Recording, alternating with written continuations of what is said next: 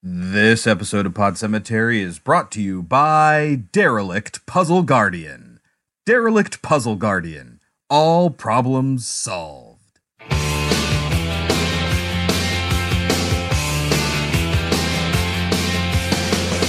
the October with the steamboats, ancient goblins and wallows come at the grand light making a sound. The smell of death is all around. And at night when the cold wind blows, no one cares, nobody. Hello, my name is Chris. My name is Kelsey. And this is Pod Cemetery, where we dissect horror movies like the rotting corpses that they are. It's Hell Week on Pod Cemetery with 1988's Hellbound, Hellraiser 2, and 2002's Hellraiser Hellseeker. Hella hells this week on Pod Cemetery. But before we get into the movies, Kelsey, how do we start the show? Horror trivia. Give me what you got. Name 2 horror movies that feature babysitters. That feature babysitters. Would you say that House of the Devil counts? Yes. Okay. I will also say Child's Play. Because her friend babysits the boy and then gets thrown out the window. Hit with a hammer. I and thrown out the appreciate window. the attempt to try some different stuff. I like that. What did they have recommended on there? Halloween and When a Stranger Calls. Yep. Okay. I see it. A little more obvious there. Yeah, but I like that you didn't do the obvious ones. All right, Kelsey. In Hellbound, Hellraiser 2, Julia regards herself as what fairy tale villain or villains? The evil queen from Snow White. Yes, the line is, "They've changed the rules of the fairy tale. I'm no longer just the wicked stepmother. Now I'm the evil queen. So come on, take your best shot, Snow White." Yes, it's a very So good line. Yes. It's so good. It's a great line. That leads us right into our first movie of the week, Hellbound, Hellraiser 2, 1988, because they hate alphabetical order in this franchise. Yes. They abandoned the numbering at one point. Yep. This one, they put the subtitle before the series title. Yes. They hate it. And you know what? When it goes on the website, it's going to be in order of release. I don't care what the alphabetical order is. Okay. Which isn't true for all the other series that we've done. There are a lot of ways where I will do it alphabetical order first. Like Halloween. Yes. Because, there's 3 different versions of movies called Halloween, And anyway, we'll get into it when we actually have to get into the rest of the series. But our first movie is Hellbound, Hellraiser 2 from 1988, directed by Tony Randall, written by Peter Atkins, based on a story by Clive Barker, who did stick around and executive produce this one. It stars Doug Bradley, Ashley Lawrence, Claire Higgins, and Imogen Boorman. Ashley Lawrence, of course, is the same Kirsty from the first movie. Claire Higgins is the same Julia. They even have the same skinless Frank, played by Oliver Smith, because he's the guy who in this movie thinks he has all the maggots on him. That guy plays the Frank without skin, and he did in the first movie too. So he's stuck around. So they got a lot of returning cast members here, But not her boyfriend. He didn't come back. Also her dad. Apparently he was like, because there was another script that had him in it. Larry is his name. And Andrew Robinson, the actor, said, "No, I don't want to do it." They talk about schedules. They talk about funding. But apparently he was just like, my character is done. I don't need to do this anymore. So that's why Larry isn't in this one anymore. Although we do see him. Because this movie has a previously on. Yes. And we'll talk about that in a little bit. But before we get there, Kelsey, what is Hellbound Hellraiser 2 all about? So immediately after the events of the first film, Kirsty wakes up in the hospital.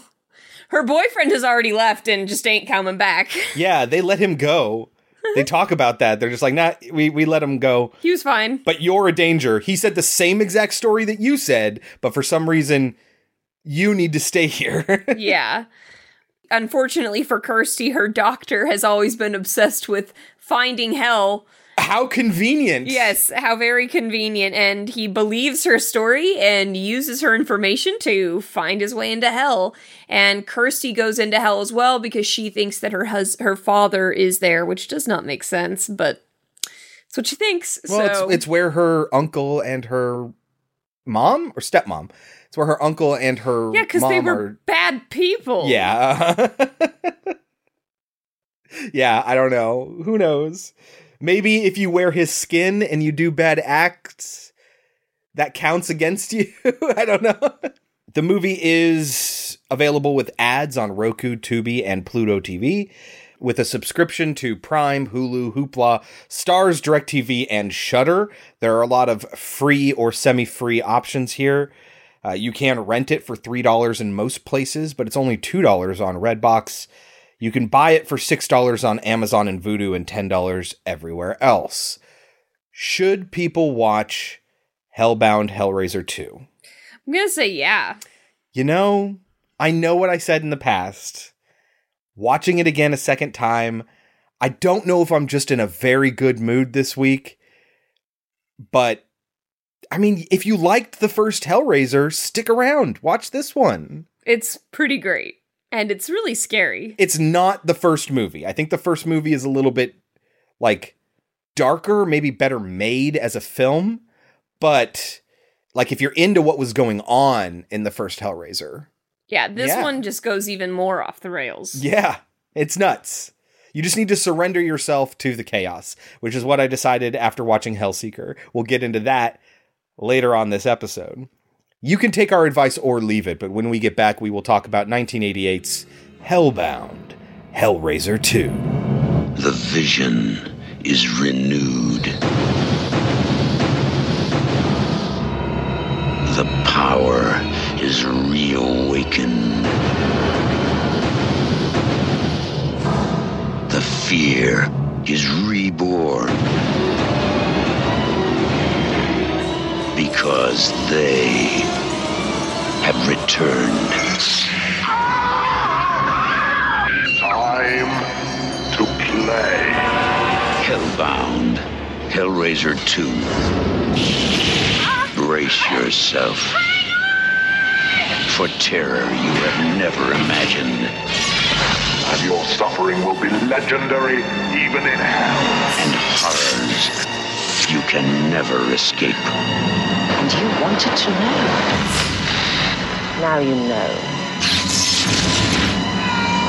Last year, they brought hell to Earth. Now, they'll take you through hell.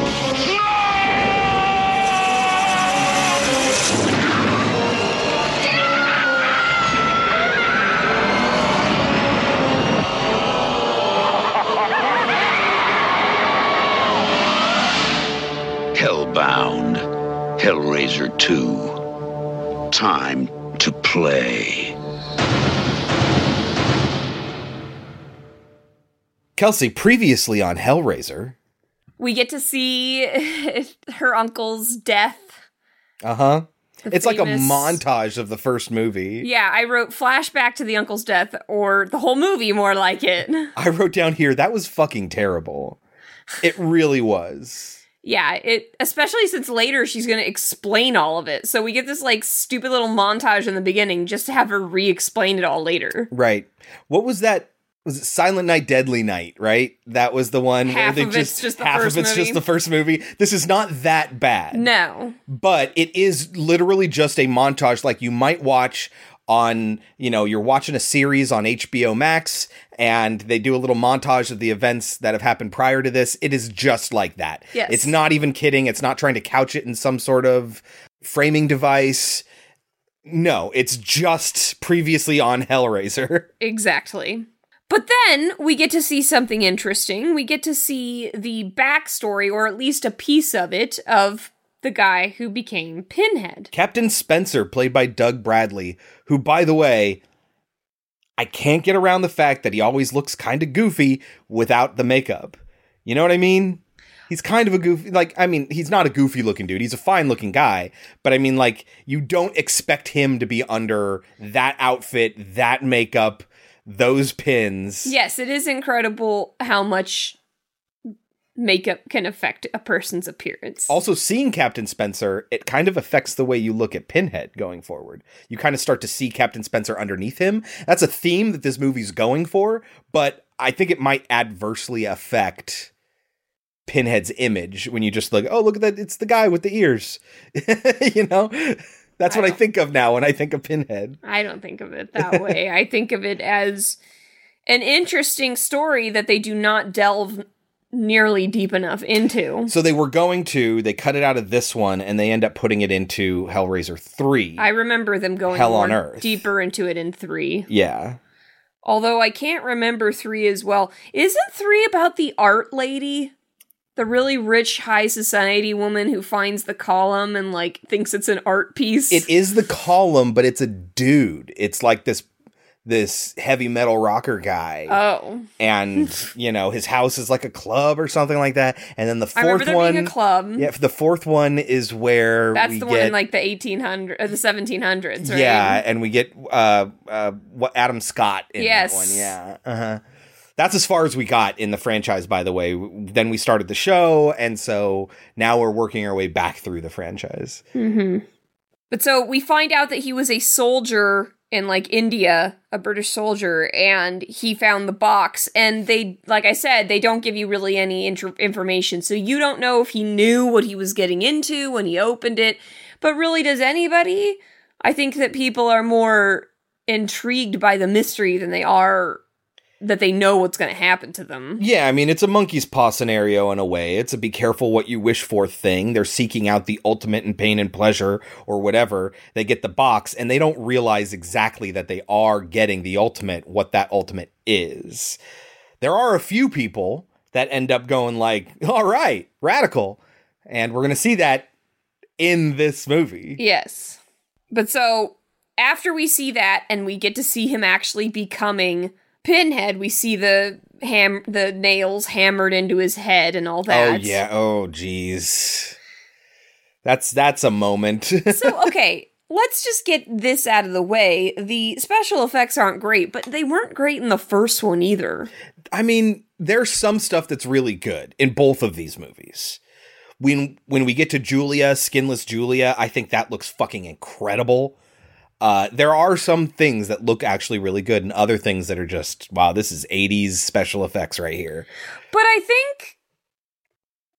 think it works with the aesthetic that they were going for. Sure, yeah. And I think the aesthetic is still frightening today.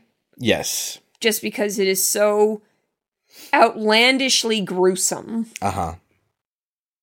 And I don't mean that in like the same way that like torture porn is, you know? In torture porn, it's like all you're watching is people hurting other people. But in this, it's because it's a demon, so it makes them way like, not that it makes more sense, because obviously in real life, people hurt real people. It's not about demons, but it just makes it more, it brings it to the horror realm, you know, where demons can do these things to you. And then it's not just that, because then you learn that, like Chris said, there are people who look forward to doing the things that the demons do, you know, and that's also terrifying. And so like, and there's kind of this weird washed out neon color going on throughout the whole film.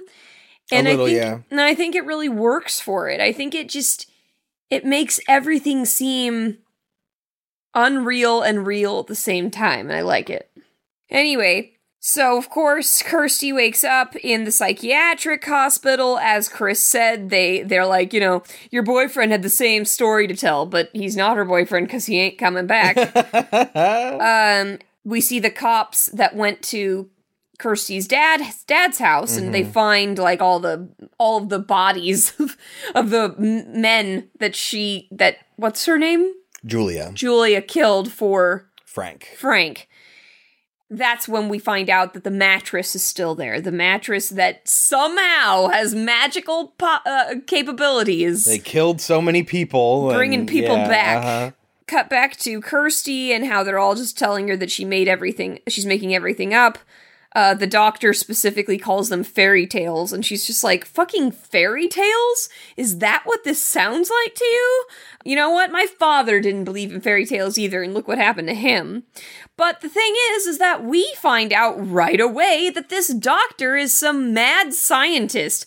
In the next scene, he's doing horrible brain surgery to, like, his psychiatric on patients. A brain that looks absolutely terrible. And then he's going on and on about how the mind is a labyrinth, and which is at least relevant to the plot, but it's a little heavy-handed because they are going to go into the labyrinth of hell later on in the movie. Yes.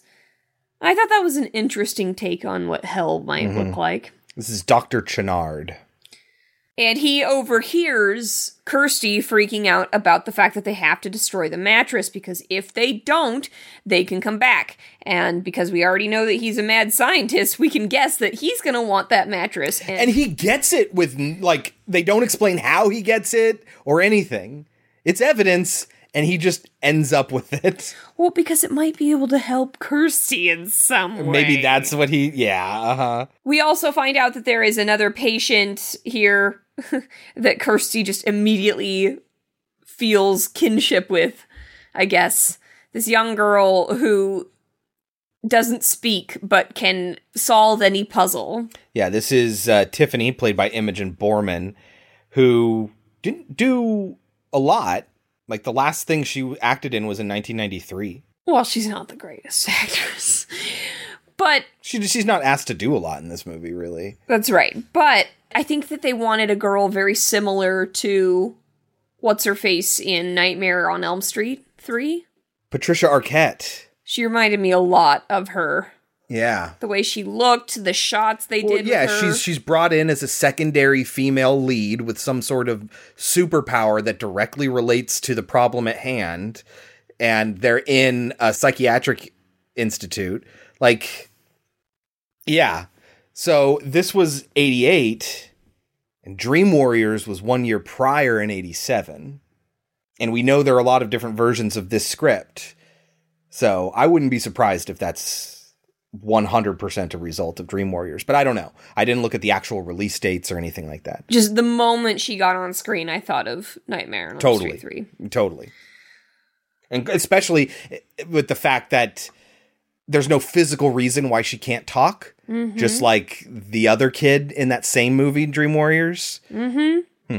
But also, I think it's funny that, like, he was so excited to find this girl who can solve any puzzle. Because it's not like the box is hard to solve. I think the implication is that it is hard to solve. But they never show people struggling to solve it or press whatever. A button. No.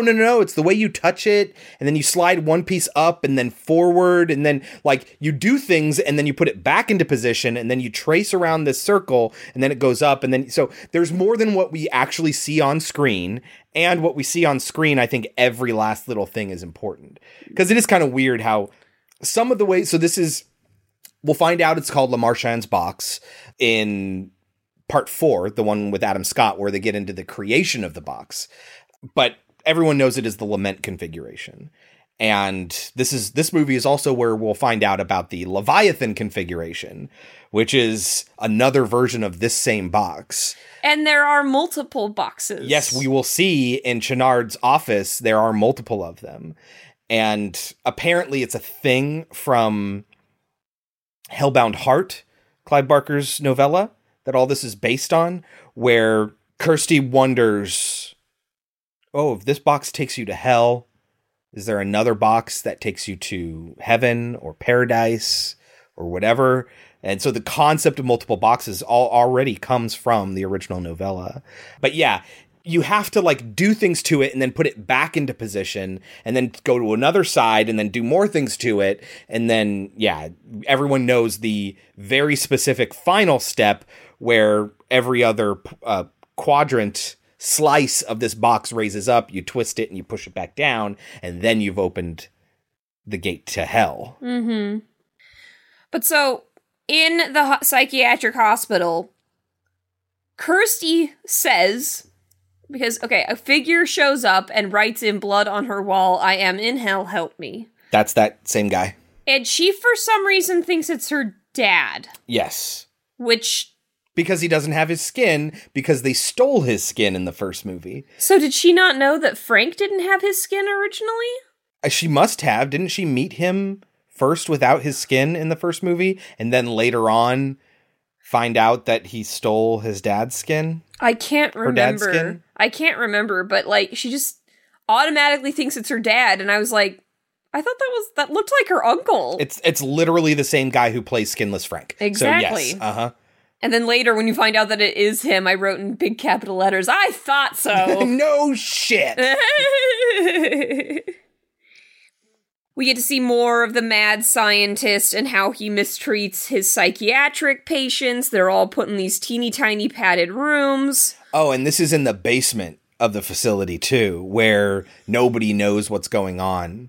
It's like he finds the patients that are the worse off and keeps them to himself, and they're not like officially patients, even to the point where doesn't he kill Tiffany's mom? That is definitely what they are implying, is that he killed Tiffany's mom.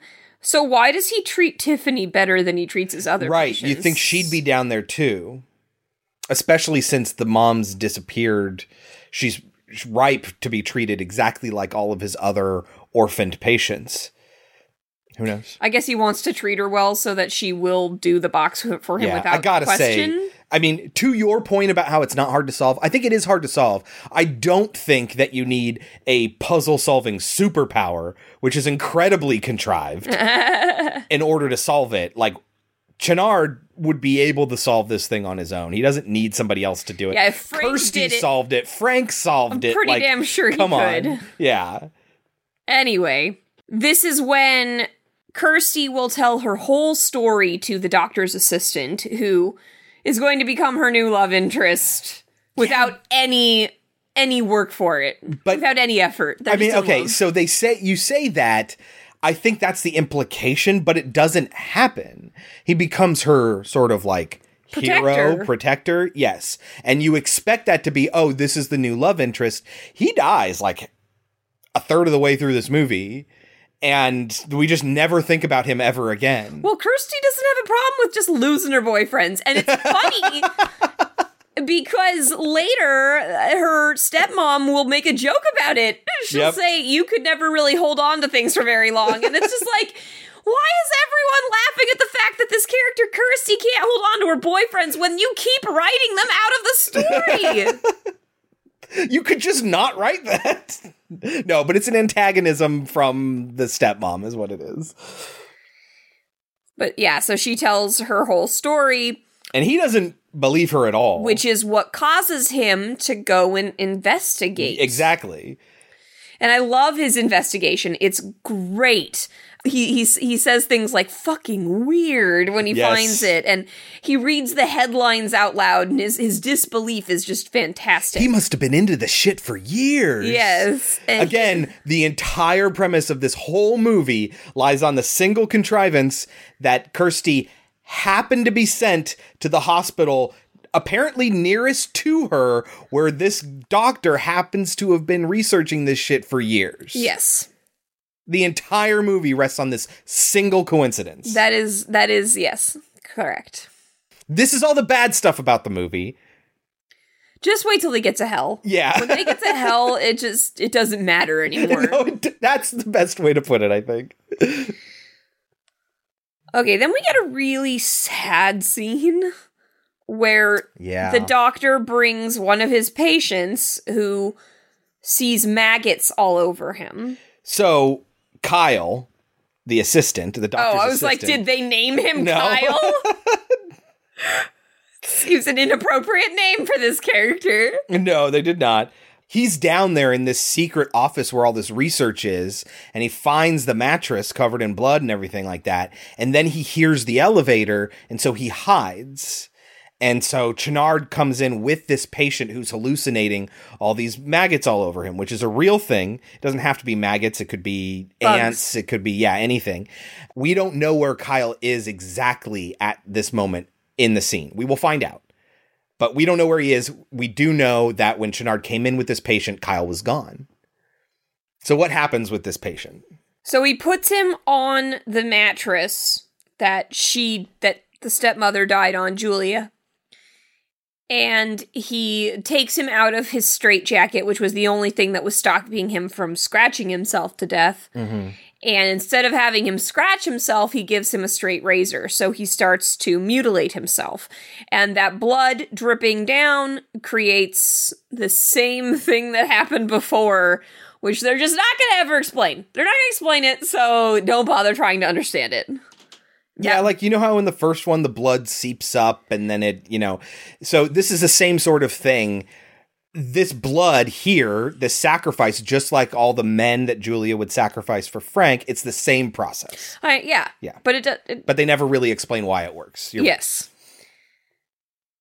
And it ends up bringing Julia back. And all of this, and Julia, it's very gruesome how she, is going after him and he's already all bloody from scratching himself and all this stuff. And I kind of love that the doctor's kind of horrified by it. Horrified, maybe, but he wants it so badly, he's willing to do whatever. Yeah, he's almost intrigued. He's the Julia from the first one. Yeah, You want your end goal so badly that you're willing to do things that terrify you. Julia's become Frank, Channard's become Julia in this resurrection plot. Yes. I love the assistant's look while he's watching all of this. He just has this great look on his face, just like, Jesus Christ! This is where we find out he's just behind the curtain. After she has successfully gotten the blood that she needs from this dude, she says to him, just like Frank said to her, No, actually, that's not true. Frank told her, don't look at me. Whereas she says to him, don't be scared of me. Don't be scared of me. But she looks incredible with those eyes. And it looks really, really good. It is 100% not medically accurate, but I don't care. It just looks really, really, it's very impressive. It's too bad she has eyelids, because that would also be part of her skin. True. But they do a lot of those wide-eyed shots, and they should have just stuck with that. Agreed. So he takes her home. Yeah. Kyle's never found, by the way. He gets out, fine, but he sees all this and realizes that what Kirsty is talking about was actually true. There are a lot of things that happen here that I think they're trying to build up Julia's character with, but the thing is that people love Pinhead so much that all this character building they're trying to do for Julia just doesn't seem to matter. Right. Well, first she says she's cold. Yeah. So he gets her like a white leisure suit. Well, a bunch of heaters, too. But yeah, like, white clothes, and then she's just like, don't I look nightmarish? Like, why would you get somebody who is literally covered in blood and muscle white clothes? White leisure suit, of all things? And so instead, he wraps her in gauze. Like a mummy. And then puts her in an evening gown. Oh, it looks so stupid. It looks really stupid, especially when you can tell that the hood that she's wearing is a hood. Is all one piece and it's not actually the gauze. Mm-hmm. That's pretty bad. The wrapping around the fingers is the same thing as just gloves. That's really bad. It's a mummy in an evening gown. Yes. But it's okay, because it's going to get better. Yeah, don't worry. I know this sounds... Part of what I love so much about this is that it is so ludicrous.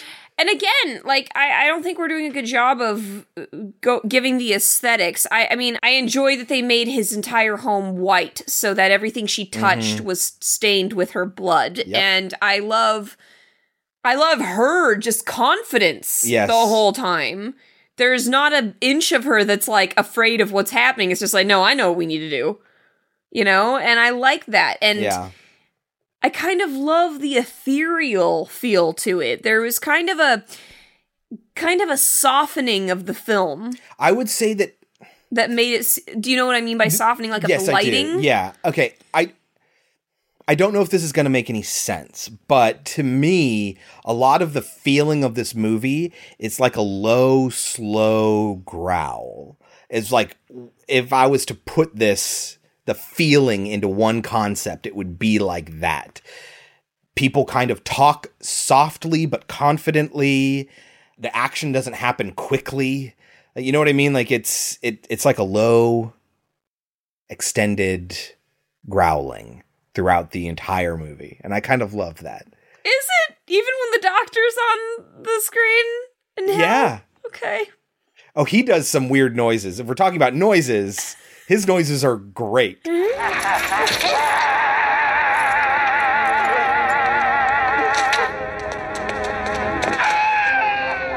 Kyle comes back after what he's seen, and he's just like, we need to get you the hell out of here. Like, we need to make sure you're safe. No clothes! What? They go into the closet, and they're like, damn it, there aren't any clothes! Oh, yes. Shit! I'll get you clothes. Kirsty's like, I'm going. I'm going to take care of this. Uh-huh. And he's like, fine, I'll go with you. Because, of course, he's in love with her. Everyone falls in love with Kirsty the moment they meet her. Yep. She and Kyle are going to go to the doctor's house. What they don't know is that at the same time, and I don't know how they did this, what's the timeline here? Because the next thing we see, they've killed a ton of women. A bunch of those people that he's been keeping, of those patients he's been keeping, she kills them to regain her skin. Oh, that's who they are. I thought it was supposed to be women, like the same way that they did it the first time. So. Okay. But I just love that when she gets her skin back, that also means that she gets her perfect hair and makeup. Oh yeah, as well. It all comes back. Mm-hmm. And the music is all very silly, and it's very grotesque. And I loved all the things about it. I loved that her hair and makeup was perfect. I loved the ridiculous music. I loved having the gross bodies there while they're making out. Like, it's just like... Oh, he does make out for... with her when she's a mummy and has no skin still, by the way. That happens. But she did that with Frank in the first one, too. I just think it's really cool. Oh. It's grotesque. I was a little sad they didn't put blood all over his face, because that's what would have happened. Didn't they? I don't think they did. No, I thought they did. Oh, well. I don't know if they're there when Kyle and Kirsty get there, but Kirsty ends up finding all this research that the doctor has done. And he has found out about how Pinhead was originally a captain. Now, don't ask me how he knew about Pinhead or how he found out about it, but, you know, when you're good at research, you're good at research. They don't bother explaining it, no. But he has a picture of the captain in his files, and Kirsty, seizes on that. And then we get to see more of the doctor and Julia. So this is all happening at the same time. Mm-hmm. They're downstairs and Julia and the doctor are upstairs because this is when Julia's gonna tell her, take your best shot, Snow White. But there's some really fun framing in these scenes I wrote down. And at first she seems like she's perfect, Julia. And then the shot, she just walks further into the shot and you can see her back is still grotesque. Yeah. And I thought that they did a lot of fun things with that. That's the shot where she confronts Kyle alone in that room and then hypnotizes him or something and starts making out with him and then reaches her hand into the back of his head. That's, I guess, how she absorbs people's essence. And her back is fine now. Yeah. Mm-hmm. This is when Kirsty comes in and realizes Julia's here. Oh my God. This is the take your best shot Snow White moment. They didn't tell you, did they, Kirsty? They changed the rules of the fairy tale. I'm no longer just the wicked stepmother.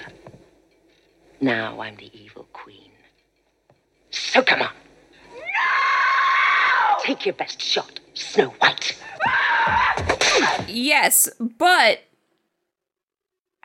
I'm not sure that they get to have their big fight, because isn't this when the doctor shows up with the chick who can solve puzzles? Yes. And he says, Julia, now it's my turn. I brought you back to life. Now you're going to do the thing that I want you to do. Mm-hmm. And she's like, are you fucking sure? Which is weird, because she seems confident enough once they go back to hell. But she's like, are you sure that this is what you want? And he's like, it's what I've always wanted. I have to see. I have to know. So he's just obsessed with hell for some reason.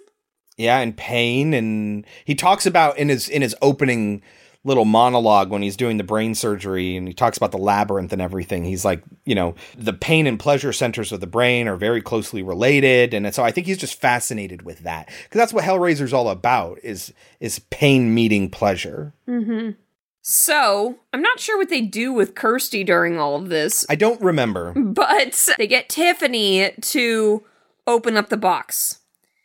And it's frustrating because they make it seem like Tiffany is well aware, like not well aware, but aware that the shit around her is happening while she's playing with this box. But she has this obsession, I think is the point. That is a good point. So she opens it.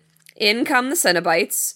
And of they course, start to go after her. The female one is of course going to go after her. Who is still credited as female Cenobite, by the way. And Pinhead says, No, it is not hands that call us. It is desire. Which contradicts, like, the entire fucking franchise. In the first movie, in Hellseeker, which we're gonna watch in a little bit, it's always, you opened the box, you summoned us. You didn't have to know what you were doing. We came. Exactly. But I don't think so, because she did know what she was doing when Kirsty opened it. Did she? You think? She knew that it would call something. She knew it would help her father somehow. And so she wanted them to come, I think is what it is. Whereas this girl had no clue that anything was going to happen. She was just given a puzzle box. Yeah, how often do you think it's happened in the life of this box where Cenobites show up and then Pinhead's like, no, they did it on accident. All right, everyone, back in hell. I disagree. Okay. I disagree with you. I feel like it works because, as I said, in the first one, she did want them to come. Not for that reason, but she wanted them. And I think in their opinion... That's enough. You wanted us. And this is what you get when you call us. I just really hope that... I'm not confident. I just hope that throughout the series, we get a little bit more about the specifics of this. We'll have to see. I hope so. But... it doesn't matter because the Doctor and Julia have already walked away into one of the other tunnels that opened up behind them and no Cenobite came out of it. Yeah, uh-huh. Okay. So they start walking through and Kirsty is just obsessed with the idea that her father is in hell. So she has to go in there for her father.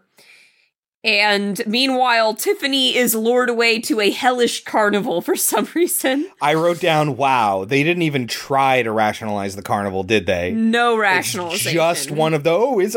Aren't homicidal clowns and carnivals scary? And that's the only reason that it's here. Yes. She comes across a clown that is juggling his eyes, which then brings back her memory of her mother trying to get her saved by the Doctor, who then had her mother killed? Yeah. I don't know how those connect, but what do I know? Kirsty, at the same time, is taken to what she thinks is her home.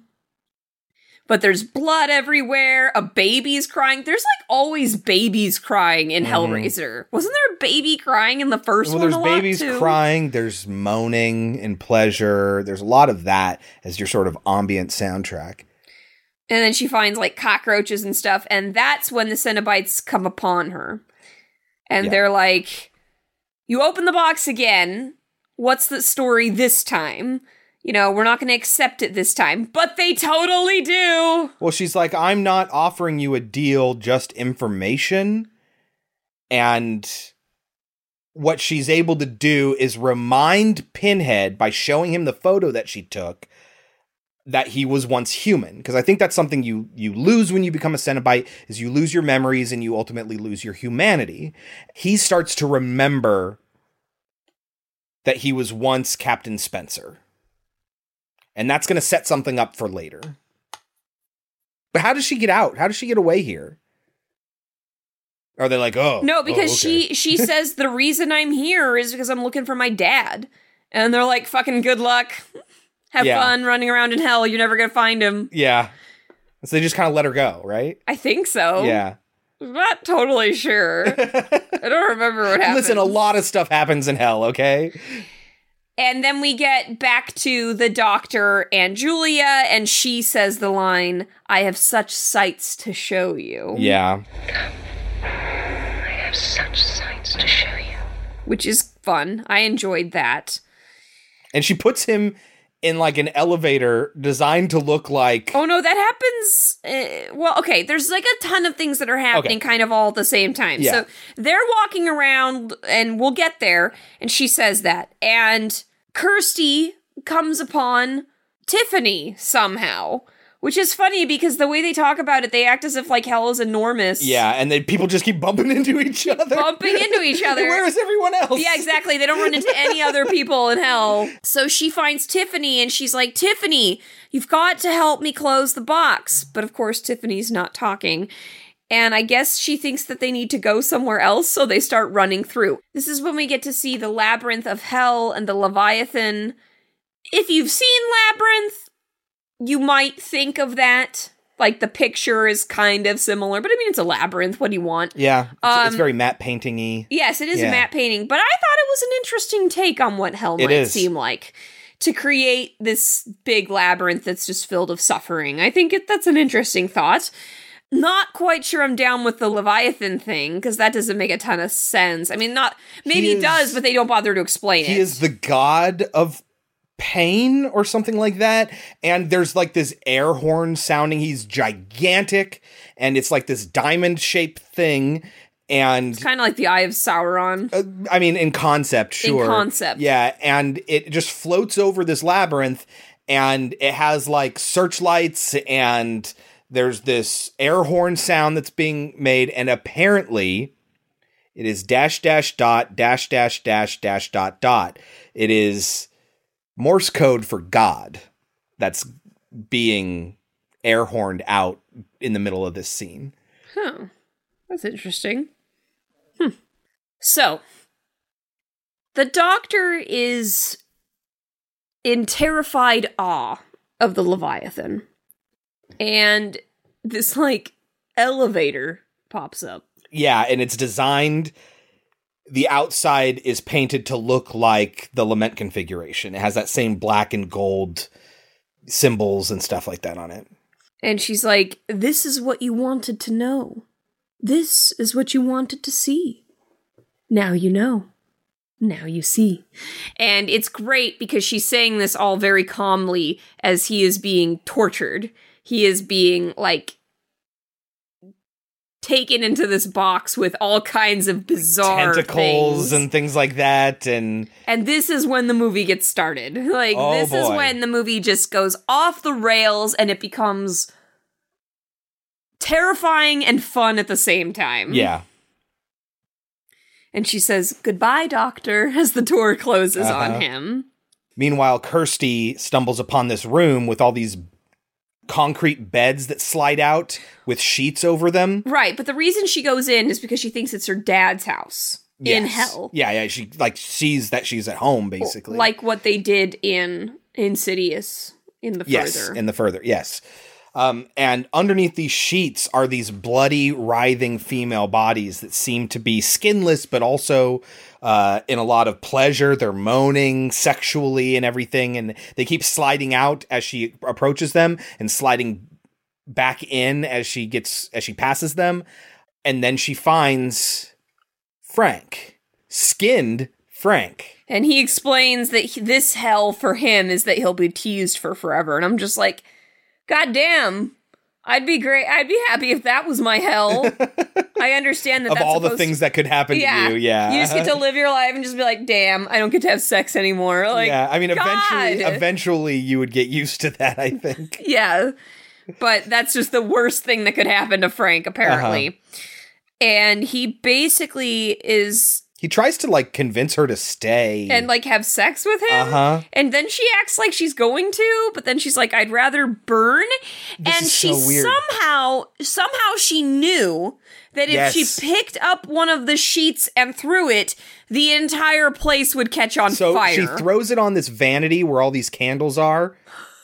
Yes, no, I have this written down. The I'd rather burn moment is a little dumb.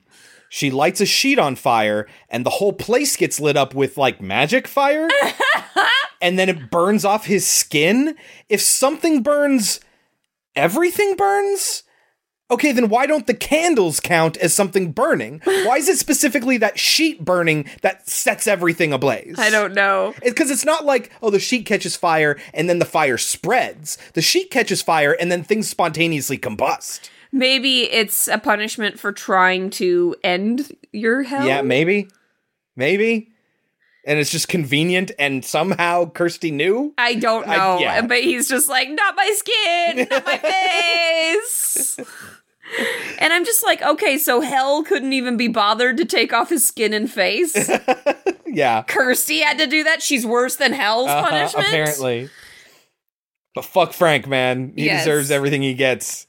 And then Julia shows up, and he, for some reason, thinks Julia's still in love with him after he killed her in the first movie? So there was confusion in the first movie where he goes to stab Kirsty. Kirsty spins out of the way, and he doesn't stop himself. He just continues it forward and ends up stabbing Julia and then says, nothing personal, babe. Right. He's not exactly sad that he accidentally stabbed He was her. kind of like, I was going to kill her anyway. Nothing personal. Pretty much. Yeah. And so this time, when she comes across him and he's like, oh, Julia, oh my God, I haven't seen you since I got here. Because remember, this is happening almost immediately after the first movie. She, I guess, is seeing Frank for the first time, and she kills him. And I forget how she kills him, if it's with a knife or something. She takes his heart out. Oh, that's right. And then she says, nothing personal, babe. Yes. Yeah. Nothing personal, babe. And that's fun and everything. But it's ridiculous that he would think that she would be okay with it. He's desperate. I mean, like, I get that, like, he had that kind of power over her in the past. Yeah. And I guess a prick like that would think that he would still have power over you. Yeah. That's true. So, they're running away from Julia, and she fucking drops the box. Yep. The Leviathan configuration version of the box. Like, what? What? You are very clear. You know well She gets back that up is the and only way to get yourself fucking out. Leaves it there. It's such a minor thing, too, because as they're running through this labyrinth, Julia's going to come chasing after them. And she grabs it. And yeah, and so then there's this vacuum force, this suction or whatever that is trying to pull them deeper into hell. It grabs onto Julia more. Well, because both Kirsty and Tiffany are holding on to the wall, and she's holding on to Tiffany, but the suction... And the Leviathan configuration as well, because she picked it up. But the suction is so great. It's so good. That this she is gets great. Split out of her skin. Her body just gets ripped from her skin suit. I fucking love that. And it all just, the skin drops limply to the ground once it takes Julia. I just love that it's just so bizarre. I'm just like, what just fucking happened? I don't know. And you can rationalize it. Like, she just got her skin back. Maybe it's not fully attached yet. That's why it so easily comes off. And that's really cool. And but we don't it didn't see want it the here. box. Because the box doesn't get sucked up. We don't see it here, but Tiffany grabs the Leviathan configuration again. So it's almost like didn't matter. She comes back later. Oh, and they grab it Is that later. what happens? Okay, because it was stuck in the skin hand thing. But they don't take it then. They have to come back and get it. Yep. This is also the time when the doctor comes back. And he is now a Cenobite. And he is stoked about it. Yes, he's like, I can't believe I ever hesitated. To think I hesitated. To think I hesitated. He doesn't forget his memories because he's after Tiffany. I think it happens over time. Okay. Because I think the captain's been like this for however many decades. Look, this movie is not a consistent film, but just the visuals and just the bizarre nature of it, it makes it a fun ride. Yeah. It's not necessarily a good movie, but it is fun to watch. And it's terrifying at the same time. The thing about Chenard's Cenobite design is that he has these tentacles, and then there's one giant tentacle that is suctioning onto his head, and he's just floating around being held aloft by his head and by this tentacle. Where this tentacle is coming from, where if you were to follow it, it would lead, not explored. No. Unimportant. It's just off screen. That's all you need to know. And he's just like being pulled around by the top of his head, and he has these tentacles that turn into things like bone saws and scalpels and stuff like that, since he's a surgeon. In some shots, they're done in this claymation style that I am just in love with. It looks neat as fuck. I have written down here, they're neat as fuck. Yeah, the visuals are so entertaining and bizarre. It doesn't really look great. Like, you don't think it's really happening, but it looks cool. Yeah. So before he finds them, he finds the Cenobites. He finds the Butterball. He finds the Chatterer, I think is his name. No, because you're missing the great moment when they first see him. It's just Kirsty and Tiffany. Remember, guys, Tiffany hasn't spoken at all. Uh-huh. Now, I wish they had made this an even bigger moment. I wish that she was a better actress and this was better said. It's fun that it's just like this moment that you can miss. I just fucking love, like, he comes out and she's just like, shit. Yeah, she says that or holy shit or something like that. No, it's just shit. Yeah, like that's the only thing she says. The doctor. Is he? Shit. For a while there, they think they get out. Yeah, and they get into the hospital, Uh-huh. but everything about it is off. Everything about it seems strange, and it's because the hospital is still in hell. Mm-hmm. You are now in his version of the hospital. Yeah, and he's coming after them, and that's when the other Cenobites show up. Yeah. Because he's closing in on them, and the Cenobites show up, and they're like, time to play.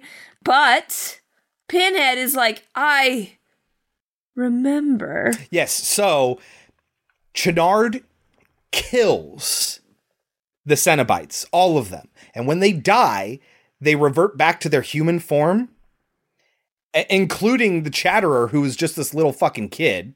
Yeah. But because Pinhead, apparently, this is the implication, because Pinhead was reminded of his humanity earlier on by Julia, he has that humanity there and cannot be so easily dispatched by Channard. So he kind of reverts to being human and then dies, as opposed to the other way around. Well, okay, so you're missing a couple of little details here.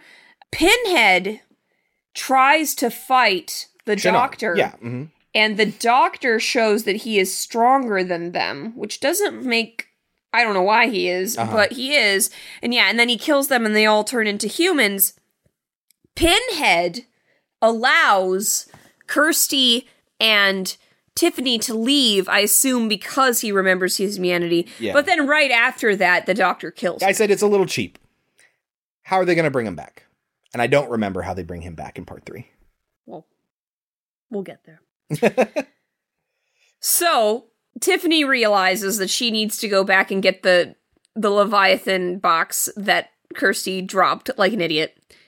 And I love this. She's like, oh shit, I gotta go get it. So what am I gonna do? I'm gonna lightly jog. Like, it's bad. It does not look like she is running at all. She gets it, and when she grabs it, she has more memories of what the doctor did to her mom. And so she becomes like an angel figure and like runs out onto this pathway that, you know, it's a tightrope type pathway.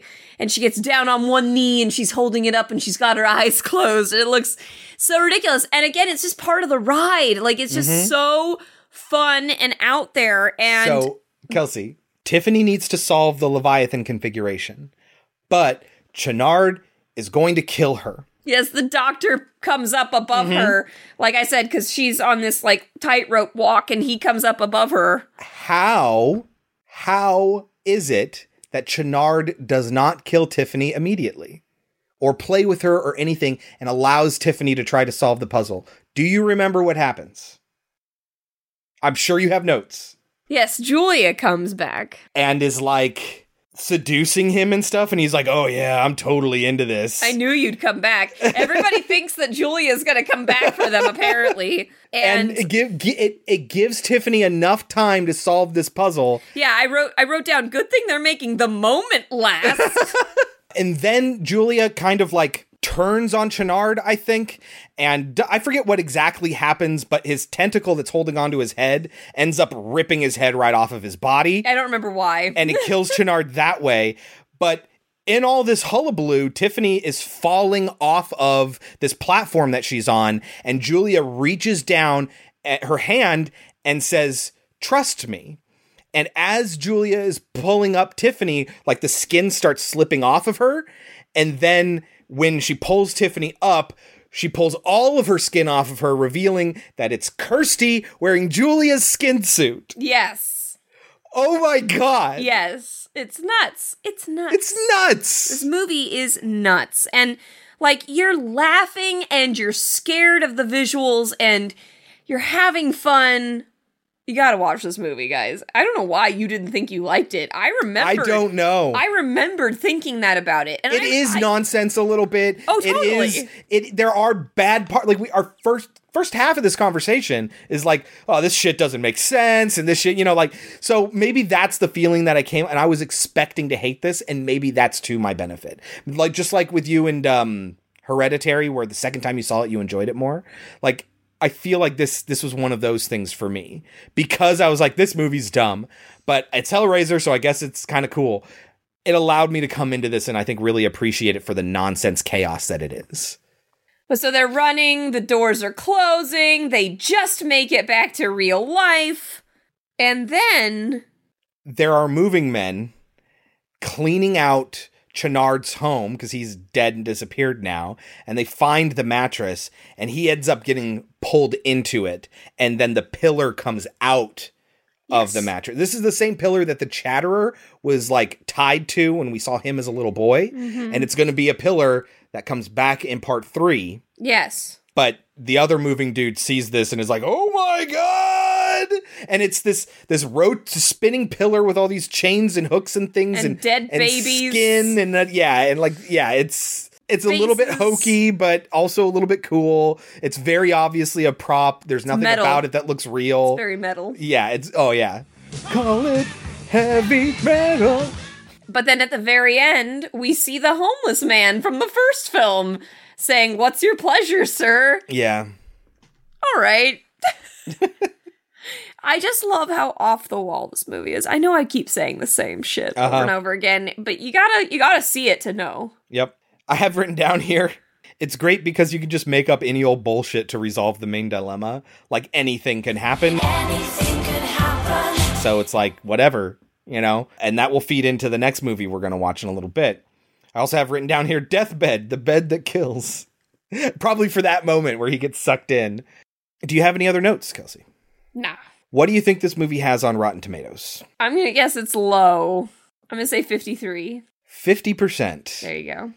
Hellbound Hellraiser 2 retains the twisted visual thrill of its predecessor, although seams in the plot are already starting to show.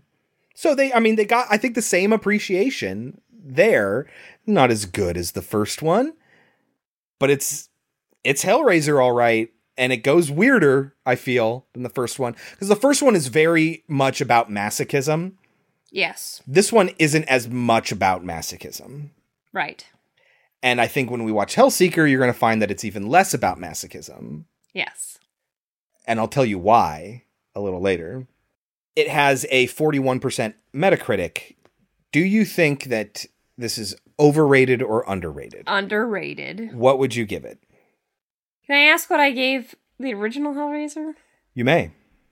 You gave it a 77 and I gave it an 80. Had a 68 Rotten Tomatoes. You can give it a 71. I think I should have given the original a higher score than I did, but whatever.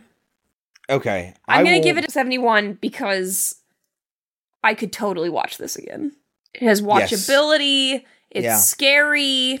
It's fun. It's wacky. Yeah.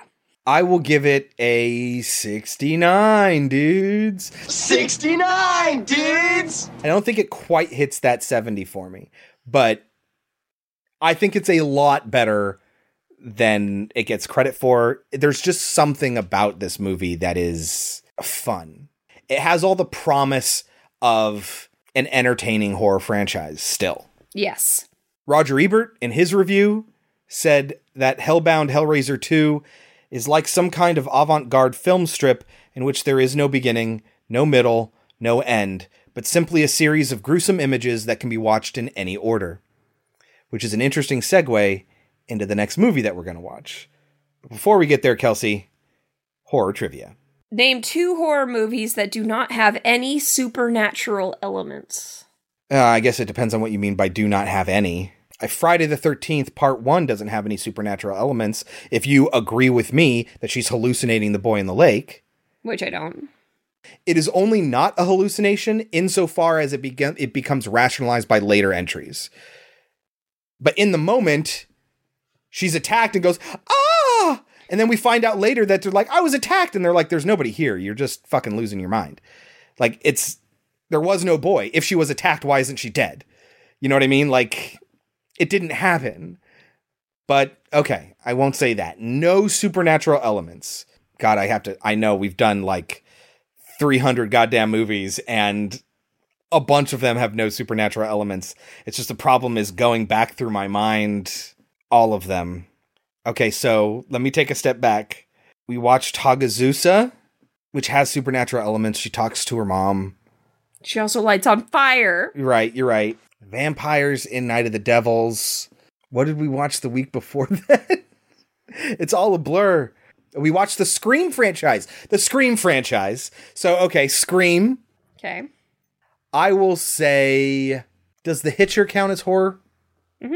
Yeah, I'll say The Hitcher. So bizarre. Such bizarre answers, but that's fine. Do you want to know what they have written? Yeah. What do they have? Silence of the Lambs and the Last House on the Left. Yeah. My next one was going to be Texas Chainsaw Massacre. Anyway, Kelsey. Yeah. Hellraiser Hellseeker, which is our next movie, begins with the following quote. There is no greater sorrow than remembering happy times in the midst of misery. Where does this quote come from? I have no clue. It comes from Inferno by Dante Alighieri. It's part of his Divine Comedy. Inferno is the part of the Divine Comedy where he actually goes into hell. Hence why they use it here in Hellraiser. I would assume. So that leads us into our next film, which is actually the 6th entry in the Hellraiser franchise, but it's okay because it wraps up the Kirsty trilogy. We didn't really do that on purpose, but it turned out great. Yes. She is supposedly in 30, but like it's like a flashback. It's like a scene that to explain something about her father or something like that. She's not actually a character in the plot. So these 3 movies, Hellraiser, Hellbound, and Hellseeker, are a Kirsty trilogy. Again, it seems like we're really awesome and did that on purpose. Well, you don't need to tell them we're not. Hellraiser Hellseeker is directed by Rick Botta, based on characters by Clive Barker, of course, written by Carl Dupre and Tim Day, starring Dean Winters, Ashley Lawrence, and Doug Bradley. What is Hellraiser Hellseeker about? Kirsty's husband is the main character now. I don't know how to tell it without giving away. Like, I don't know. Weird shit happens to her husband. Okay, I will say this. Her cheating husband. Kirsty and her husband are driving in a car when there's an accident and they end up in a river. The husband tries to save Kirsty, but as far as he is aware, she dies inside the car having drowned.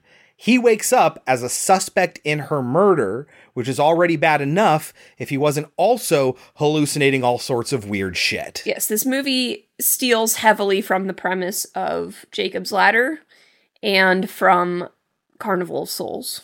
Yes. Oh, very much so. Absolutely.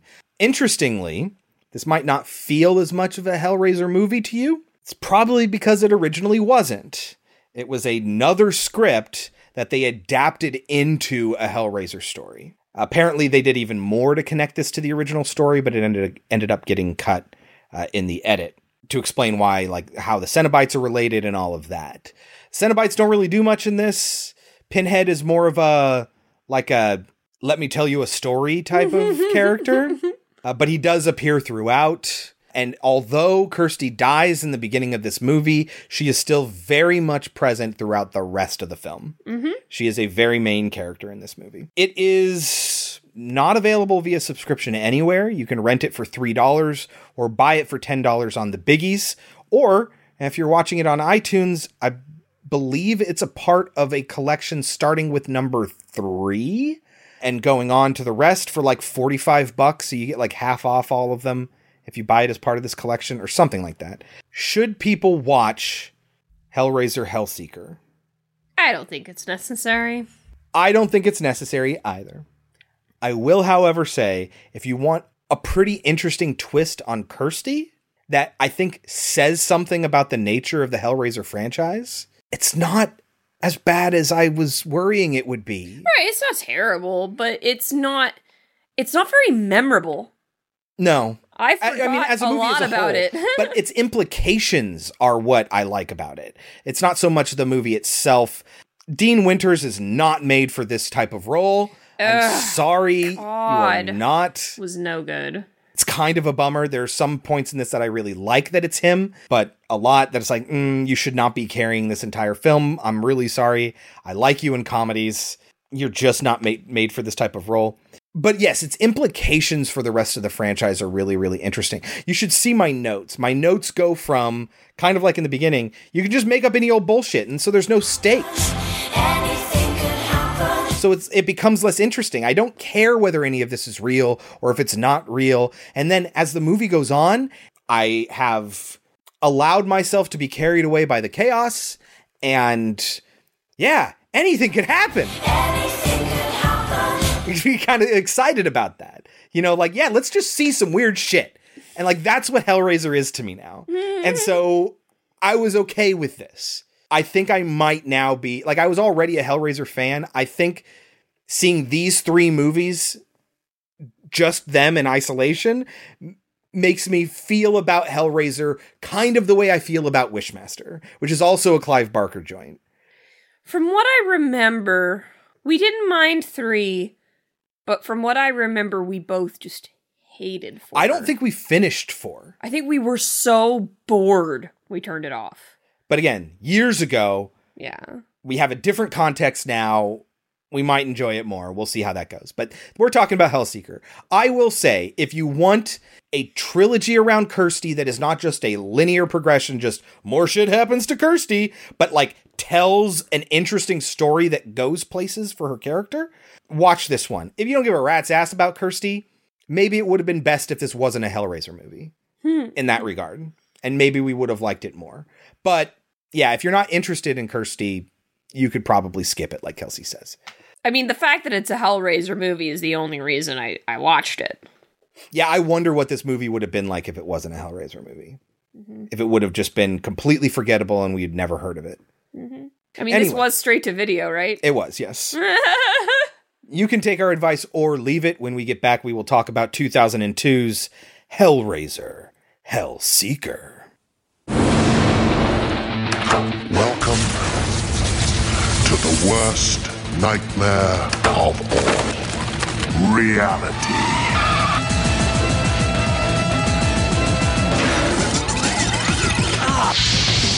Which do you find more exhilarating? It's getting hot in here. The pleasure. It's perfect. I prefer pain. Well, what do you think?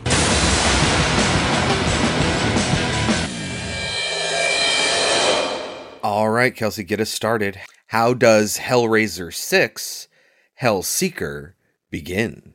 Well, right off the bat, the music and the video quality, it's not good. It's not great. And it's very 2002. It is. But as soon as they played the opening intro, I thought, Labyrinth? Yes. I know we talked about a literal labyrinth in the last video, but the intro here sounds like it's the intro song from Labyrinth. And yet it still rings true to 2002. Oh, absolutely. Yeah, it has this sort of like electronic sound to an electric guitar. Yeah, you know, but I'll play it here, and I'll play This is The Labyrinth.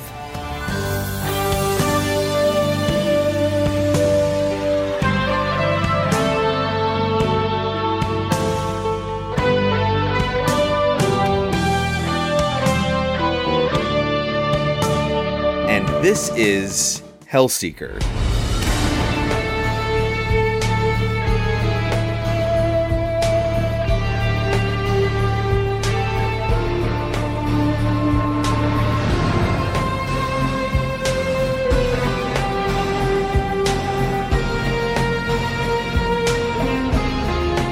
And this is the first time that I'm going to be hearing them put next to each other. So I don't know if they're really all that close, but that's what I felt when I heard it. Like, it just immediately made me think of that.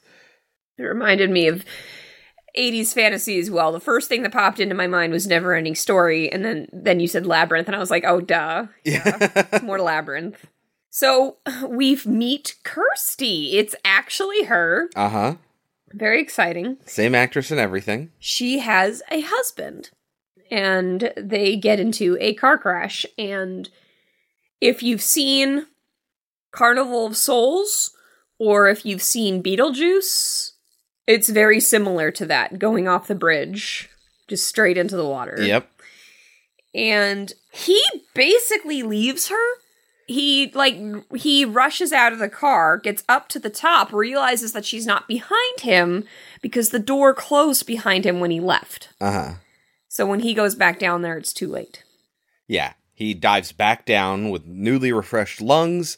She's trapped inside. The door won't open, which is weird because if the car is filled with water, the pressure equalizes and the pressure on the outside is no longer holding the door closed.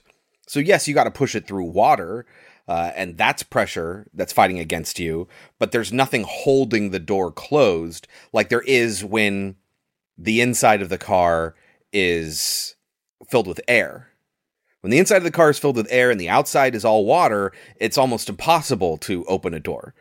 But when they both have the same substance on either side, the same pressure, like there's nothing keeping those doors closed. But for whatever reason, door doesn't open. And she ends up drowning there. And the next thing he knows, he wakes up in a hospital. I wrote down, that was a weird shot of him sitting up.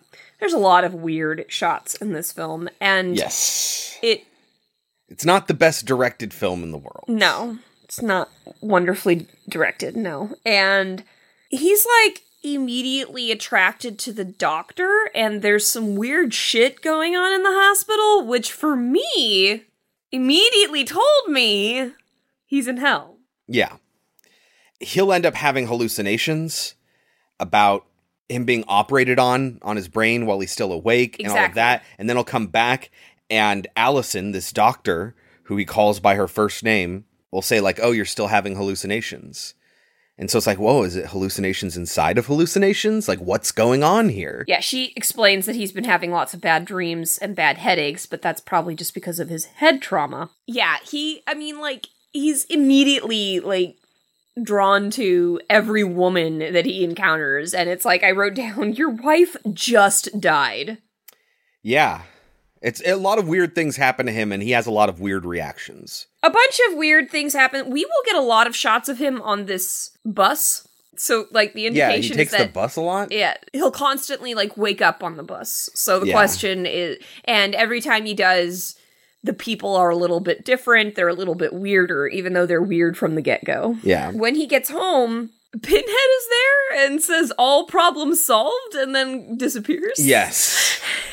And it becomes so clear that Pinhead was not originally a part of this story. Yeah. He is just sprinkled throughout randomly. Right. And you're thinking that maybe is this a monkey's paw scenario? Did he go to Pinhead? Did he use the lament configuration or whatever to wish his wife away? And now they've solved that problem in a terrible way because now... I don't think we've said, I don't know if it's pointed out to him at this point or not yet, but there's a detective who is being nice, but I think it's pretty obvious, thinks that he did something to his wife, but his wife is missing. Nobody knows where she is. She wasn't there when they pulled the car out, and he doesn't understand it, and he can't explain it. And this nice cop this good cop has a bad cop partner who's like, oh, listen, fuckhead, I know you did it. And, like all of that stuff. So is this a sort of monkey's paw situation where he wished his wife away and now he's the prime suspect? Perhaps. He sees all kinds of crazy shit. He keeps having hallucinations. He finds out that he and his boss are having an affair. Yes, that he was unaware of. He's like, what the fuck is going on here? And then, it's very obvious that they're having an affair. He even says to her, my wife just died. And she goes, I know, it's perfect. But, he pretty much says no. Yeah. He turns her away. She's like, what the fuck is your problem? Yeah, to which she says, get some work done. We're watching you. And, the indication has been that at his work, there are cameras everywhere and he's being watched. So she's just like, I don't give a shit that everybody just wanted to see us having sex. I think the implication is that she is the head watcher and doesn't really care that because anyone else who sees it works for her. He starts getting random shit sent to him. He gets videos of his affairs. He gets an article about the crash. And then he starts to throw up water, which again, and then an eel comes out. And it's like, could it be more obvious that he drowned and died? Yeah. And is in hell? I don't think it could be. I do love that at some point somebody asks him, are you okay? And he goes, not at all. Yeah, that's pretty good. Did I ever tell you about the time I was working retail? I'm sure I did. And this guy comes in and he's just kind of he walks in almost at speed. He's not running, but he's just he has a purpose. He's headed towards the back of the store. And I'm like, hey man, how's it going? And his response is, bad. It's so terrible. It's so terrible. But I was working in there. I was the manager. I had my assistant manager and our third key were both there with me. And I was like, well, I got to go outside or else I will bust up laughing right in this guy's face. And then I can't remember if it was my third key or my assistant manager, but one of them also left outside and we were laughing about it. And finally, when we were able to calm down and go back inside, the person we left behind was like, you sons of bitches. Because he had to stay inside and he had to keep it in. And it's just that response was bad. I think his friend stole $5 from him or something, and that's why he was upset. We didn't know that at the time. So then he has a flashback to their 5-year anniversary, and he got her a present, and this apparently surprises her. She's just like, I can't believe you got me a present for our anniversary. Yeah. It's very obvious that it's the fucking lament configuration. It's a little fucking box. Yeah. It's so obvious, but he's like, see if you can open it. But I think he's interrupted in his reverie by his boss again, who, says, don't make me beat you, where is it? You can say goodbye to that promotion. Yeah. So it's like she wants the lament configuration, but I don't think that ever comes up again. We also didn't mention his coworker, Brett, who hands him a card of somewhere to go to, she knows she'll take one look at you and know exactly what to do. He seems to be buddy, you're acting weird, but here you go. Here's a card to an acupuncturist that, you think is going to be a prostitute or something like that. Yes. There's a cool moment where I forget what exactly is happening. The camera is showing that he is doing something with another woman, but he's obviously not. He's sitting there in front of the camera and he puts his hand in front of it. Well, that's one thing we learned. And his hand is there. That was such a cool moment. Yeah. That's one thing we learn is that he apparently records everything.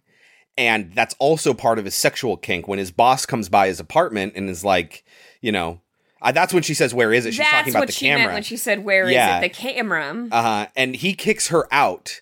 But when he comes back in, the camera is still set up and he sees her on top of him on a chair and they're making out and they're going at it. And he's like, what? And he looks at the chair and it's empty. Yeah. And then he waves his hand in front of the camera and it shows up in the image that he's watching, which was a cool moment. I was like, oh man, his hand better show up. And it did. I was very cool satisfied by that.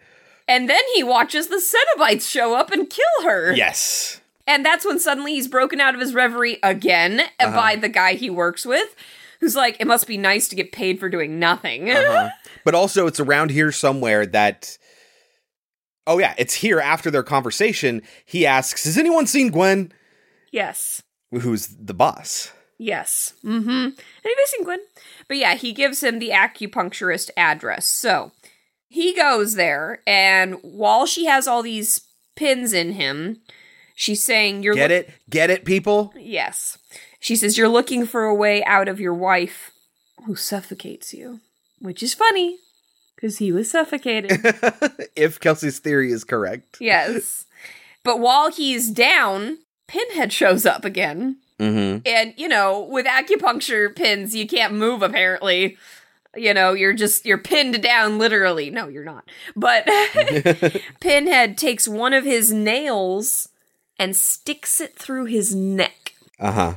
But that's just a hallucination. Yes, total hallucination. So I wrote down somewhere around here, I'm not liking the anything could be a hallucination angle this story has.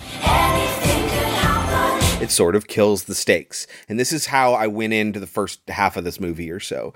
And by the end of the movie, I will have changed my mind. Because they just keep going, and the things he sees get weirder and weirder, and the twists keep coming. And I'm like, you know what, this is fun. I don't know what's going to happen next. Anything could happen.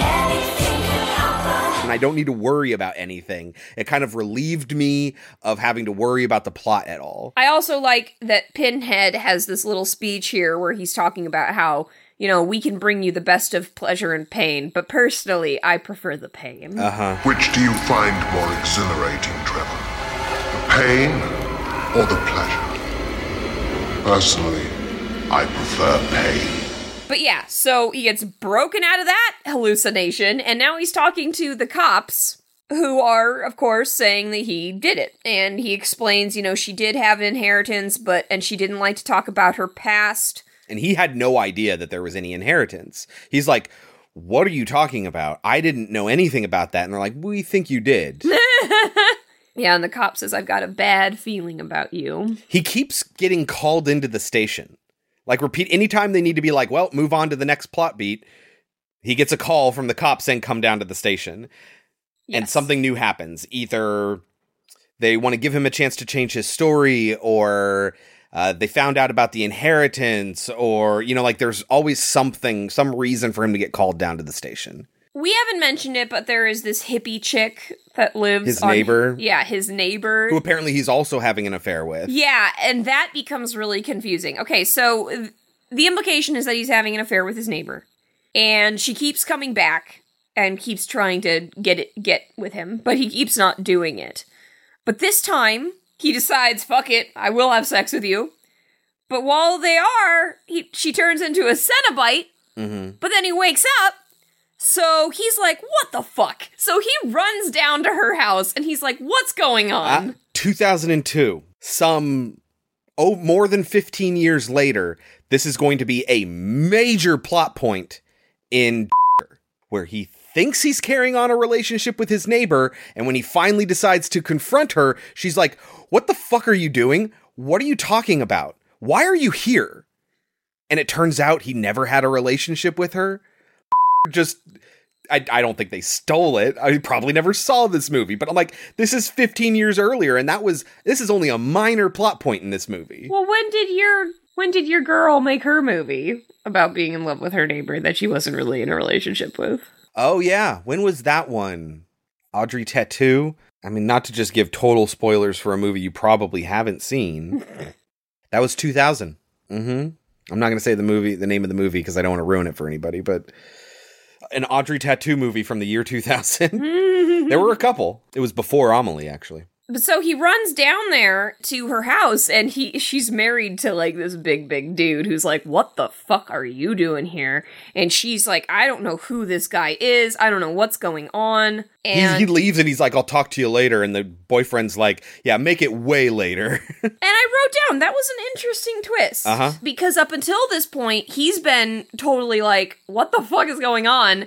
And then the first time... Like, get away from me. Why are you being so forward? Like, I'm not going to sleep with you. And then the first time he's like, ooh, okay. She's like, who the hell are you? Because you start to think like, oh, is he really carrying on a relationship with her and he just doesn't remember because of his brain injury? But no. That's not what's happening. That was what was happening with his boss. And again, during this time, at one point, Pinhead shows up again and says, all problems solved. That will become a thing that we'll learn about at the end of the film.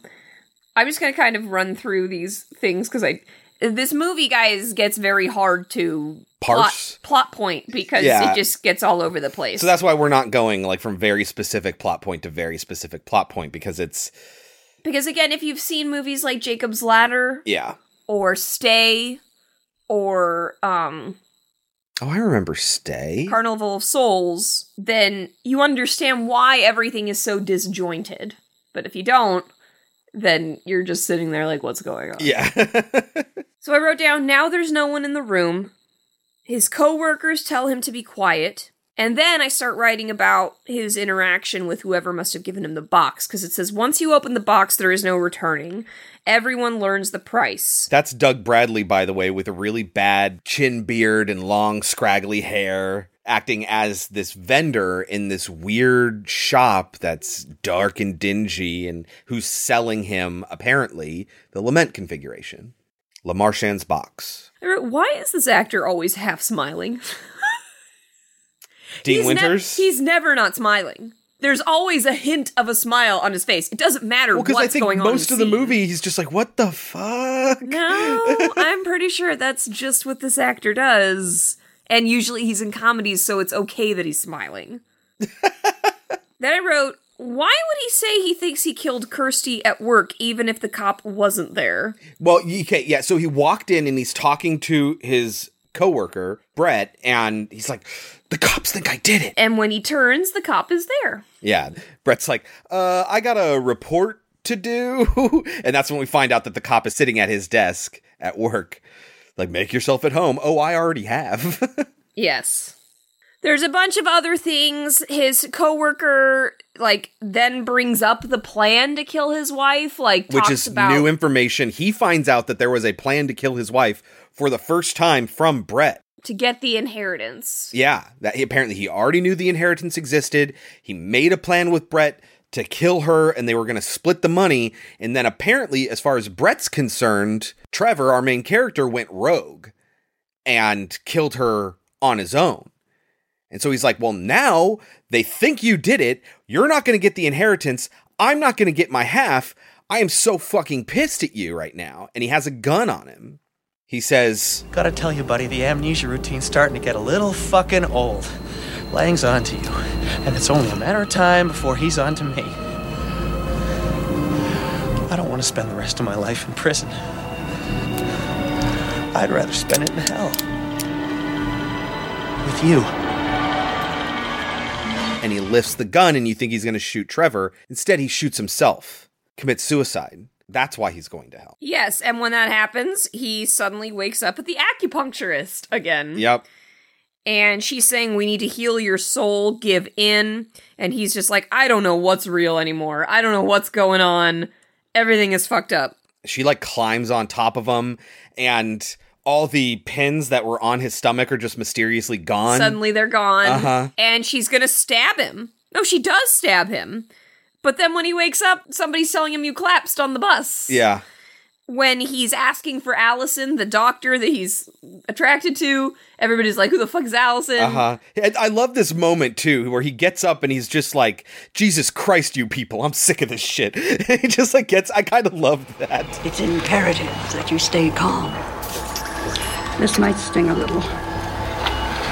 Just relax, Trevor. Remember, we're all here for it. Go ahead, say it. Jesus Christ. I'm so tired of this shit. I'm tired of all you people. Trevor! And then she's there, and she's like, hey, I heard you were looking for me, which doesn't make any sense, because everyone just said they don't know who you're talking about. And then as he's talking to her, the janitor in the room is like, who are you talking to, buddy? Yeah, who the hell are you talking to? And he's like, wait, what the fuck is going on right now? Yes. And so he goes to find the shop where he bought the box, and it's empty. Then he goes to the acupuncturist to see what's going on there. And sure enough, she did. Somebody's jangling the doorknob and he's freaking out. So he takes the ice pick out of her, putting his prints all over it, and grabs it as a weapon to defend himself. The door bursts open and it's the police. Yes. Well, fuck, dude. Now what? This is when Brett kills himself and he's like, tonight was supposed to be the night, you fucker. Yeah. And then he kills himself. Yeah, the acupuncturist is dead. And then I wrote down, this movie would have been a whole lot better with a different lead actor and better pacing. Because the pacing is all over the place. Yes. Sometimes things are going quickly, sometimes things slow to a grinding halt. And it's just like, maybe it's supposed to feel that way because we're supposed to be put into his shoes. And so everything feels disjointed and all over the place. Maybe that's what's going on. But I would prefer either get the pace going or started a run. I don't like run, stop. I don't enjoy that. So the police show up and take him to jail. And they like interrogate him for a little bit. It's good cop and then bad cop and then good cop. And then good cop takes him down, and like you're starting to notice how weird this is. He starts to take him into like the basement or something, and then they're going down this long corridor, and then there's a jail cell door, but it's not to a jail. It just moves further on down this corridor, and he opens it up for him. He walks in. The door closes behind him, and he's like, what the fuck? And then good cop like looks at him and says something, and then bad cop comes off of the back of his head like he's fucking Voldemort or something. It says something witty or whatever, and he's like this snake coming off the back of good cop's head. Good and bad, Trevor. Honest, dishonest, righteous and evil. That's how we're all made. It's a little of both. It's just a question of how much of each. And we're made up of just the right parts of both. A little heavy on the evil, huh? Okay, I knew something was going on between the two of them because they were never in the same place at the same time. He would always get up from good cop's desk and then bad cop would stop him, or good cop would leave and then bad cop would come in. And it was always like that. They were partners, but they were never together at the same time. So you knew something was up, but this is how you decide to represent that visually? Looks terrible. Yeah, the CG is very bad. Uh-huh. But it falls in line with what we know of the series. But, you know, like the claymation in part 2 was charming. This is not at all. Early 2000s CG is oof. Unless you're like Lord of the Rings or something. So we finally get to see what really happened with Kirsty. Trevor thinks they found Kirsty's body and he is just supposed to ID it. And then when he gets there, when he keeps going further in and he arrives at what he thinks is the morgue, he finds a body, he pulls off the sheet, and it's not Kirsty, it's him. Ooh. But then Pinhead shows up. And Pinhead's like, hey man, I told you you'd know more than you'd ever want to know. And this is it. And Pinhead sets him down for a little story time. And he tells this story of Trevor planning to kill her, having all these affairs, buying the box, giving it to her as a gift, and she's like, what the fuck did you do? And as far as I know, like, I don't know if it's a coincidence or he knew that she had a history with this box. It's not clear. It's not clear at all. Then we get an argument of them in the car. They're arguing about the affairs and how, like, he wants to fix things, but we know he's planning on killing her later. And she draws a gun on him and she shoots him in the head while they're driving. And they go plunging into the river.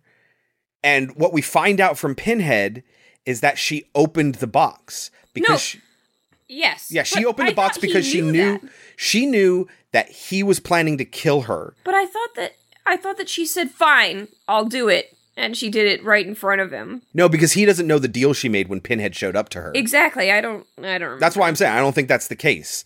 I think maybe fine, she'll do it, and then she did it on her own. Well, because I specifically wrote down, it says chains and hooks in his face first. So, oh yeah, he's getting all hooked while the story is being told to him for no good goddamn reason. Yes.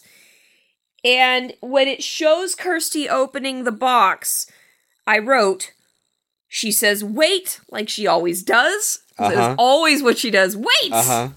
We meet again. How did you find me? You opened a door long ago, and it will not be closed until I get what I came for. My soul.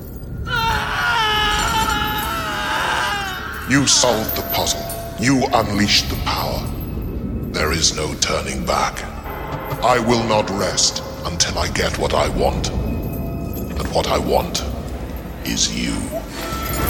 You always knew this day was coming, felt it deep within your soul. Wait! And then she makes this deal where she's gonna bring them 5 souls. In exchange for hers. And Pinhead's like, interesting. What if I make you a deal? Interesting. I will bring you 5 souls in exchange for mine. You would bring them to me yourself. You'll get your 5. I was impressed with her handiwork. And as he's telling the story, he's talking about how impressed he is with Kirsty. And she goes around, she's the one who's been killing everyone this entire movie. She killed the boss, she killed his neighbor, she killed the acupuncturist, and she killed, or caused to die, Brett. Yes. What Trevor realizes, much to his chagrin, is that he is the 5th soul. Yeah, I wrote, I'm the 5th soul. Wah, wah. Sad face. I'm the 5th soul. Pinhead says they are all with me now. He tells him the balance is only 4 souls, and that, as you now know, was not our contract. And this is when Trevor realizes he's the 5th soul. Yeah. I love Pinhead's line here. Now for the worst nightmare of all, reality. Welcome to the worst nightmare of all. Reality. And then we find out that the reason he's been seeing the chick at the hospital is because the lady in the morgue talks to cadavers. Yeah. And one of the people is like, God, why do you talk to cadavers? It's so weird. Yeah. And then so the idea is that people can still hear you when they're dead, which is a really weird and fucked up thing to think about. Uh-huh. But also, again, that's straight out of Stay. That is stolen from Stay.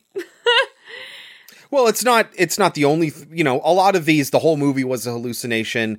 Turns out he's really crazy, or he's actually dead, or whatever. There are a lot of movies that do that. It also reminded me of ghost stories as well. Yeah. So a lot of similar things happen in horror movies where you're supposed to be in hell, especially like Jacob's Ladder, too. Yes, there we go. Yeah, Jacob's Ladder. We see Good Cop talking to Kirsty, who is alive, and is explaining that we were driving, and he lost it, and he killed himself, and we went right into the river, and I thought I was going to die or whatever. And Good Cop's like, you've been very brave, or whatever it is that he says to her. Whenever anybody says that to somebody in one of these situations, I'm like, you are jumping to conclusions, man. Well, at this point, he thinks that her husband murdered all those people. Yes, he's really a serial killer at this point. Right, and that he killed himself out of guilt. Which happened before the car went into the river, which is a weird flip of the timeline there. But he gives her something, like, here's something to remember your husband. Oh, it's the box. Right, it's the box, which is supposed to be the big twist. Like, oh, she got the box back. But more importantly, he thinks that her husband was a serial killer and then killed himself in front of her, almost killing her. Yes, uh-huh. Here's something to remember him by. Yeah. What? Yep. Why would I want that? And that's where the movie ends. I agree. But that's like, there's a lot of things I don't like about this. And I want to be able to justify myself why I said it's really interesting. It's because the plot is ultimately interesting. What it does with Kirsty's character is ultimately interesting. Like, she continues to live her life after the first 2 movies. She gets into a relationship that ends up going south. This person decides to kill her. And instead, she's like, you know what? If I'm going to be haunted by this box and these Cenobites for the rest of my life, I might as well try to take advantage of it at this point. And she turns and she becomes a killer. Like, it's interesting in a way that's not like trying to make her badass, and that's why it's interesting. She can't help the things that happen to her. Yeah. Like, she wasn't trying to go down this path. Yeah, it's almost like the path twisted her, in a way that's much better than like Saw, where what's-her-face is a victim initially and then decides, like all these victims in Saw that are like, now I'm going to do your bidding because now I know what it's like, how precious life is. It's so fucking stupid. Sorry, I do not like Saw. This is a lot more interesting to me It's not that she's like, oh, I love Pinhead now and I love everything that he stands for after he's terrorized me and taught me how precious the pain is or anything like that. It's, no, my life is totally fucked and I might as well start using it to my advantage. Yep. And I think that's much more interesting. I agree. And that's what I really, really like about this movie is that in one movie, it completely changes the arc of Kirsty's life, but not in a way that feels too contrived or doesn't account for everything that happened in the first two movies. This very much does. So I think that's cool. I think seeing it from the husband's perspective is really interesting. Once you let yourself go to, as I say, the chaos of anything that happened. You start to, there are no stakes anymore, but you start to become really curious about what's going to happen next more than anything. And you just kind of let it wash over you. Yeah, there are bad things about this movie, things that I do not like, things that are dumb as hell, and the bad CG. But in here, in concept, there's something really, really cool. And I like that about it. Again, I don't know if it's just that I'm in a really fucking good mood for this week's episode or what, but it's not, I thought it was going to be way worse than this, especially with straight-to-video Hellraiser sequels. Number 6. Like, come on. This is going to be terrible. But, yeah, it wasn't great, but there's some really cool shit here. That's all I had to say. I thought it was just a little bit of a mess because It's very obvious that it was not supposed to be a Hellraiser movie first and foremost. And those things did feel tacked on. But I did appreciate the way that they did make it into a complete story. And yes, I love that a movie that was not originally intended to be a Hellraiser movie ended up giving a very interesting story for Kirsty. I agree there. I just think this movie needed a lot of work. The main actor didn't work for me, and the pacing was bad, and the video quality is no good, and the CG is terrible. But it is a fun romp. And it does, like I said, it falls in line with what I would hope for in a Hellraiser movie. So, ultimately, I liked it, even though it's very flawed. Yes, I would agree. So, with that said, out of 8 reviews, what do you think this movie has on Rotten Tomatoes? 30. Okay, here's the thing. It has a 0 and no consensus statement. Yikes. Because it's only 8 reviews. But, I feel like 8 reviews is just too little. I don't know. That 0 seems drastic. The audience score is 33%. There you go. So I'm thinking about maybe just using the audience score on this one. Because otherwise it's 100% going to end up in our biggest discrepancies list at the end of the year. Yes. So what do you think it should have?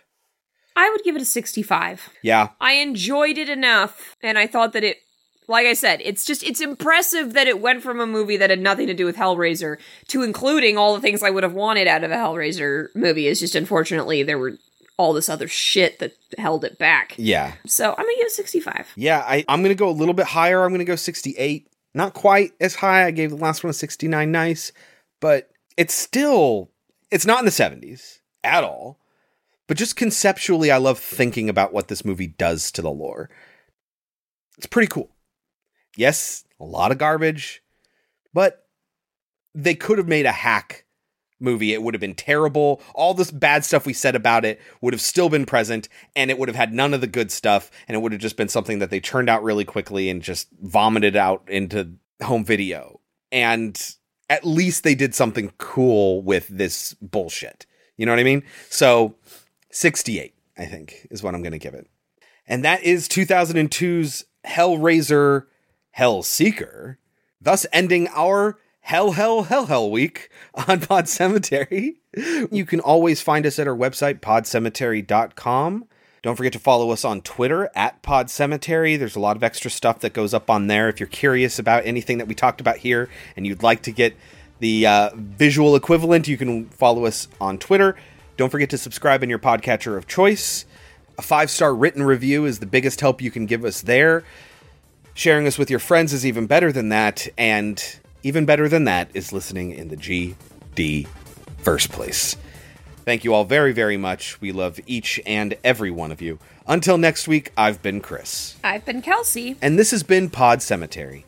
But before we go, Kelsey, any last words? Even in hell, your pain will be legendary.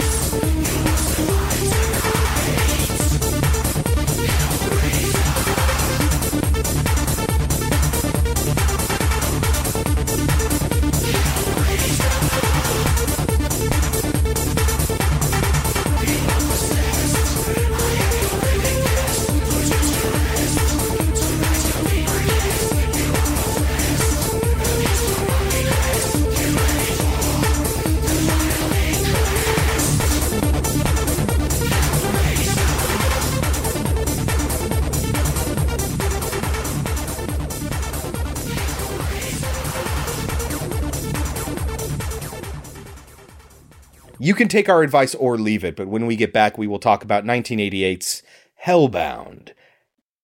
Hellraiser 2.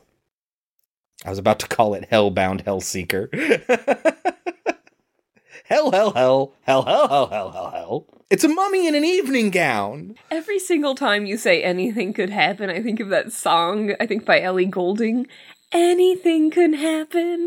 Anything can happen. She just repeats it over and over again, and you keep repeating it over and over again, so I think you should put it in there after every time you say anything can happen. Yeah, Stay. Stay! Have I ever told my story about Stay? I don't think so. So, okay, I was in college, and I was kind of bragging, and I was like, I've seen tons of movies. I've seen movies that no one's ever heard of. And this dipshit was like, have you ever seen Stay? And, okay, Stay is a stupid name for a fucking movie. How am I supposed to remember? I was like, what? Stay. Stay? Stay. No?